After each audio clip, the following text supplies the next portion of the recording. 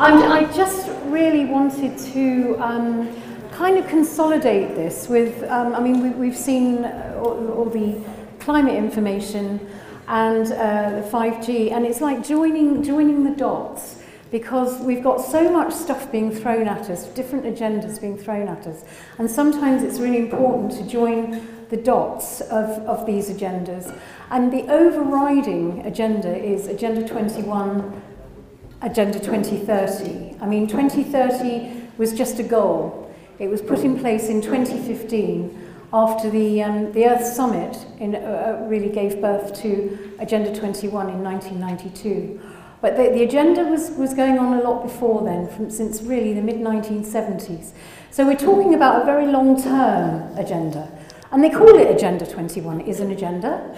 And it was a major shift in social engineering that happened in 1992.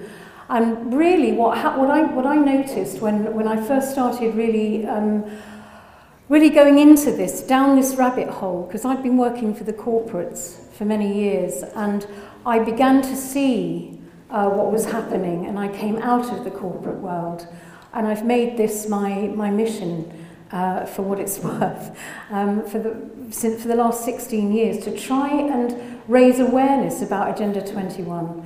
And it's only now that it's being recognised as, 2030 is really pushing forward. It's being accelerated by the United Nations, by the WEF, by the WHO, and we're finding ourselves, marching towards this dystopian future that none of us want. We didn't ask for it, we don't want it. So I'm really going to take you on a very, very quick 20-minute romp on the history of Agenda 21 2030 and how we got here, because it's really important to know where we're going, to know how we've got here at this point, and how we need to reverse it, what we have to do to reverse this damage that's been done. Basically, United Nations Agenda 21, it's a 42-chapter document published by the United Nations. And it was really launched in 1992 at the Earth Summit. Now, the Earth Summit was held in Rio de Janeiro in 1992. It's also called Sustainable Development. It was written as this 42-chapter document. On the face of it, it talks about sustainability, environmentalism, and conservation. But at its heart, it seeks to divide man from nature and control all of the resources, taking control of land, sea, minerals, and just about everything on our planet, under the deception of changing the world and saving the world. The precursors, there were three major Club of Rome reports that really made the bones of Agenda 21. And these went right back to the 1970s. And these Club of Rome reports, because the Club of Rome was really the think tank for the United Nations at the time. And so we had, let me just do this. Oh, here we go. The first one was Limits to Growth in 1972. And this was all about population, overpopulation and depopulation. And it was put together sort of at a time when population was really a big thing.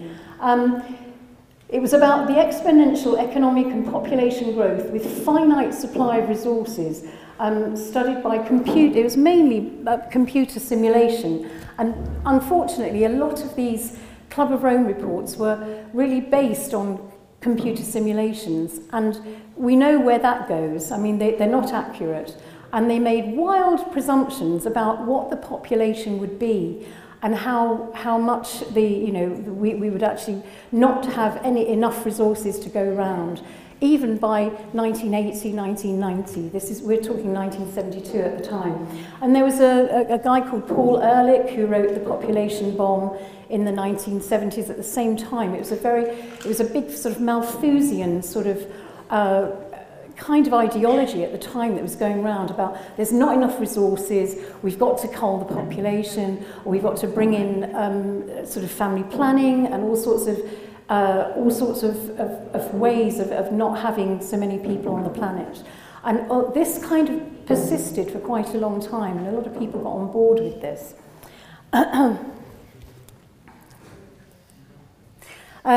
And it was really in the 1970s that the technocracy movement of the 1930s was reborn by Zbigniew Brzezinski. He was a big mover and shaker in the Trilateral Commission, the Council for Foreign Relations, the Bilderberg Group, and he wrote a book in the 1990s called Between Two Ages, America's Role in the Technocratic Era. And it really was all about bringing technocracy into the modern age. Because they tried it in the 1930s, it didn't work, it failed. It came out of Columbia University, and it really failed because they didn't have the technology and the Second World War kicked in.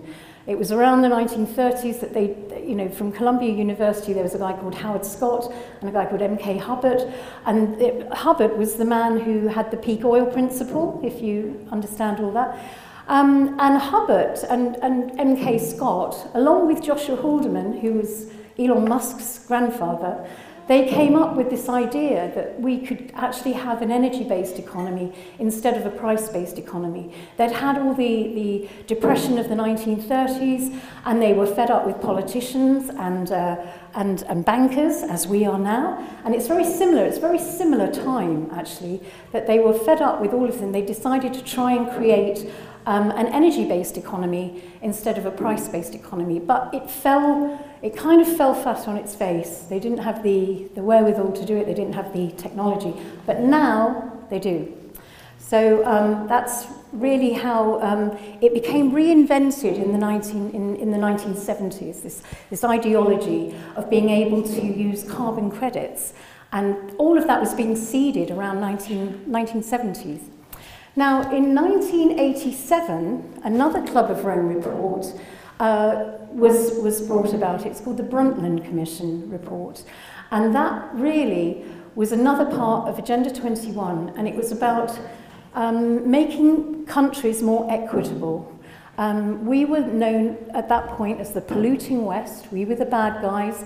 And this was almost like a second Marshall Plan. It was about shifting money across to India and China, because they were the poor people. And we need to be equitable, we need to be fair in the world. And it sounded like sort of, it sounded okay. And the Brundtland Commission, she was Gro Harlem Brundtland, I think she was the Prime Minister of Norway at the time, very socialist lady, and she was groomed by Maurice Strong at the United Nations to write the Brundtland Commission and to come up with this plan to actually shift a lot of cash from Europe over to India and China.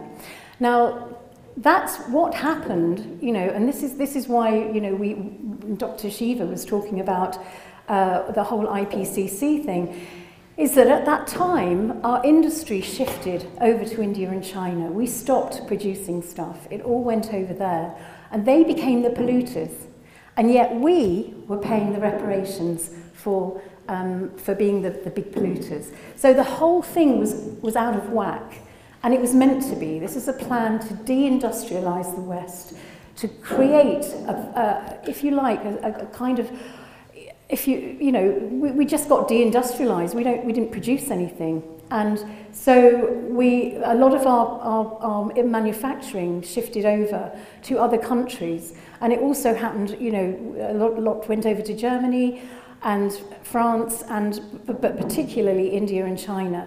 So that whole sort of East-West thing began then, where the East rose and we went down in our manufacturing. So that was really what our common future was about. It's very communitarian. If you understand what communitarianism is, it's a kind of corporate communism. And that's really what our common future was about. And it was based on sustainable development, and this was how they were going to make the world sustainable. Let's make everything equitable. Let's shift it all over to India and China, which of course hasn't worked, as we know. Now the first global revolution was the third one, just before the Earth Summit in 1992. The Club of Rome published this think tank document. and it's called The First Global Revolution, and I have a very tatty copy of it here. Now, this was interesting because this is really where climate change was born, if you like. And I'm just going to read from, just very quickly, a section from it, because this is quite interesting. This was all about creating, identifying enemies, because if you think at this time, the First and Second World Wars were over, and the Berlin Wall had just come down in '89. So we had this lack of enemies, really, and we need enemies, don't we? And guess who became the enemy? On page, which one's this, 108, it says, the need for enemies seems to be a common historical factor. States have striven to overcome domestic failure and internal contradictions by designating external enemies. The scapegoat practice is as old as mankind itself. When things become too difficult at home, divert attention by adventure abroad. Bring the divided nation together to face an outside enemy, either a real one or one invented for the purpose. With the disappearance of the traditional enemy, the temptation is to designate a scapegoat, or religious or ethnic minorities whose differences are disturbing.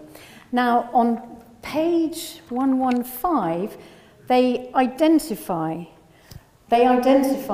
that enemy. It's page 115 of The First Global Revolution, which was written as the think tank document by the Club of Rome for the United Nations to create Agenda 21. In searching for a new enemy to unite us, we came up with the idea that pollution, the threat of global warming, water shortages, famine, and the like would fit the bill. In their totality and in their interactions, these phenomena do constitute a common threat which demands the solidarity of all people. But in designating them as the enemy, we fall into the trap about which we've already warned. All these dangers are caused by human intervention, and it is only through changed attitudes and behaviour that they can be overcome. The real enemy, then, is humanity itself. So we became the enemy in 1991 when they published The First Global Revolution. We were identified as the enemy of humanity because that was the only enemy they could find. We are the scapegoat, as they spoke. So unfortunately, it's a crisis think tank. The Club of Rome is a crisis think tank, and we still have crisis think tanks. You know, this is still going on within the United Nations and the WEF, and they cook up all sorts of scenarios for us. Now, this is Maurice Strong. He was the Secretary General of the United Nations in 1992, and he was the man who was the grandfather of Agenda 21. And one of the quotes he said at the Earth Summit, and this is a really telling quote, he said, "The effective execution of Agenda 21 will require a profound re-engineering of all human society, unlike anything the world has ever experienced. A major shift in the priorities of both governments and individuals, and an unprecedented redeployment of human and financial resources.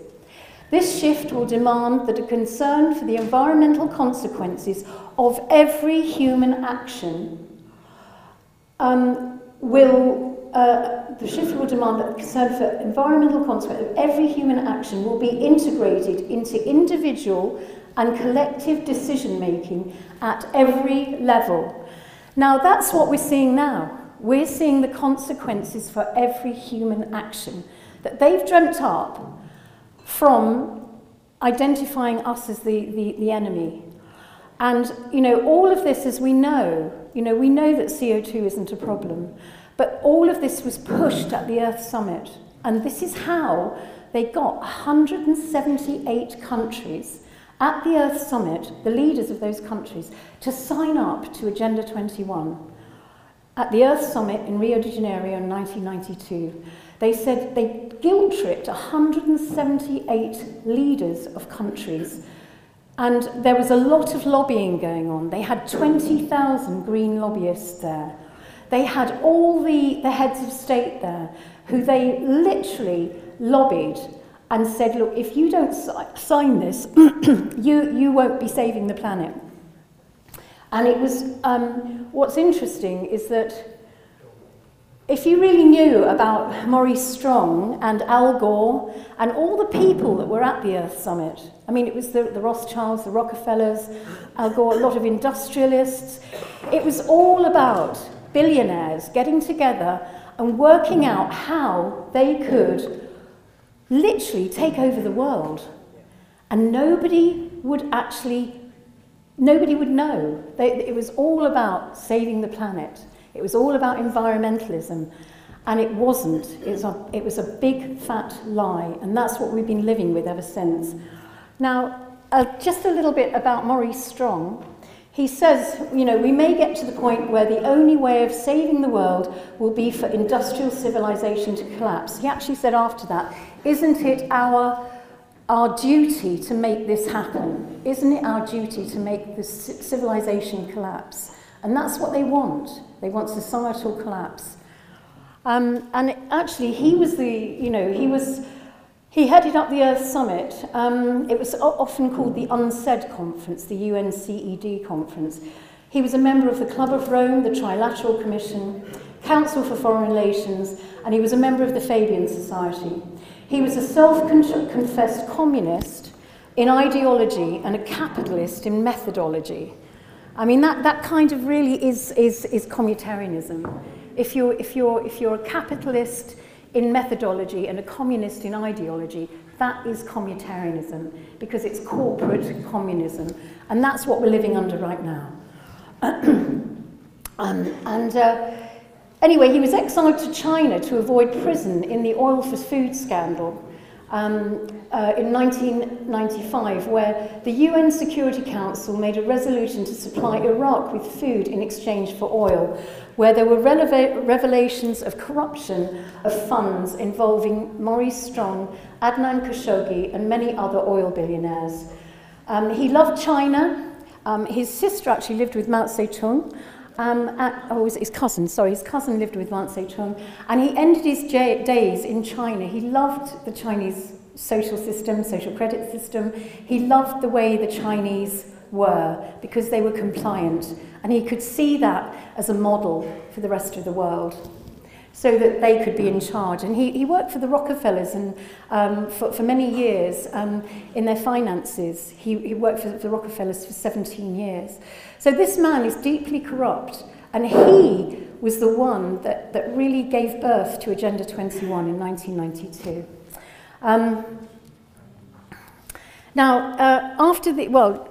During one of the things that was born out of the Earth Summit was ICLEI, the International Committee for Local and Environmental Initiatives. It was set up to implement Agenda 21 right down from the global to the local, and that is why ICLEI is in every town council in our country and in the world, actually. And it's there to really put these agendas through, climate change agendas, so that we actually end up with the final countdown is for everyone to be under control of global governance. And that's the end game, and I'll go into that in a minute.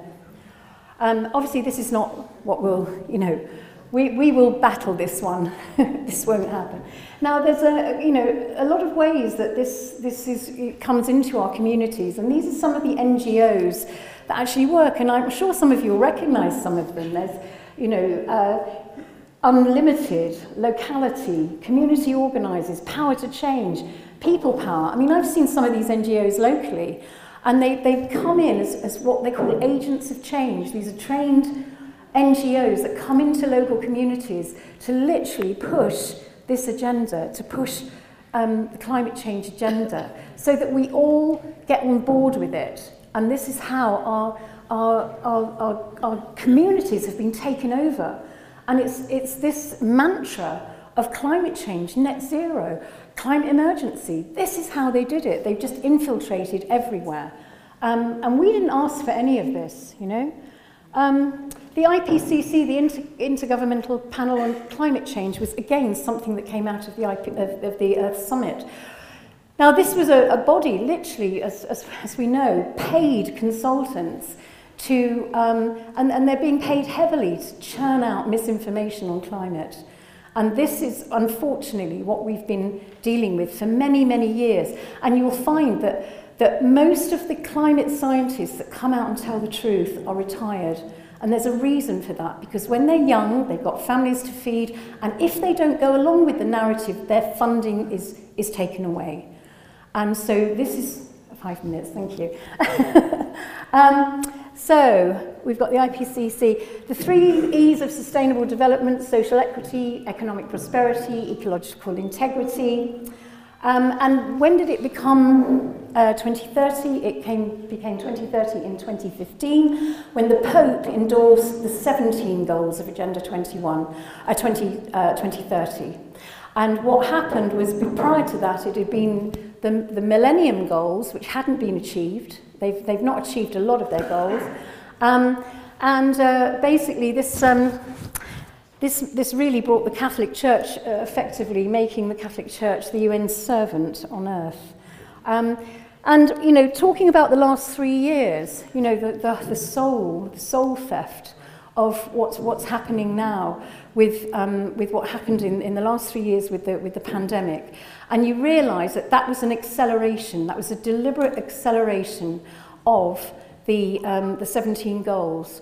Because in 2019, in June, Antonio Guterres of the United Nations met with Klaus Schwab in Geneva, and they set up this meeting, and it's the Strategic Framework Partnership Forum, except to accelerate the 17 goals. And then 4 months later, hey presto, we have Event 201, and they add Bill and Melinda Gates into the mix to come up with a tabletop scenario. In Brazil, a wet market in Brazil, a virus breaks out. What do we do about it? Oh, Bill and Melinda Gates are there. Yeah, we've got a vaccine. And that was a 3-day tabletop scenario. A what if there was a pandemic of coronavirus? And then it really happened. So it was that, you know, was that just coincidence? I don't think so.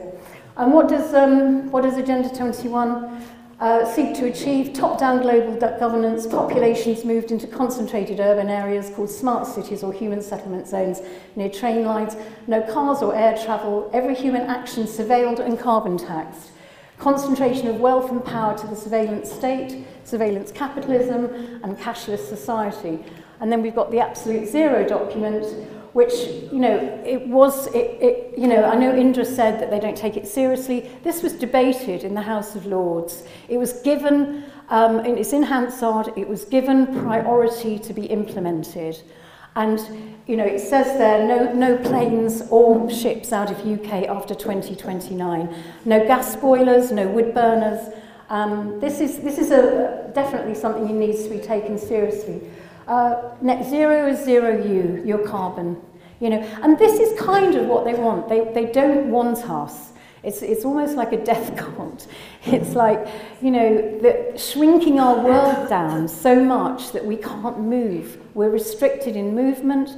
And really, the idea, the end game, is to have everybody experiencing life through a virtual reality headset in a smart city apartment, so that you don't go anywhere, you don't do anything, and your soul is almost kind of taken away from your body, and you live your life in an alternative reality in the metaverse. This is the end game of what they want. It won't happen. There's not much uptake in the metaverse. I know we've got payment systems in the metaverse, MasterCard and Visa.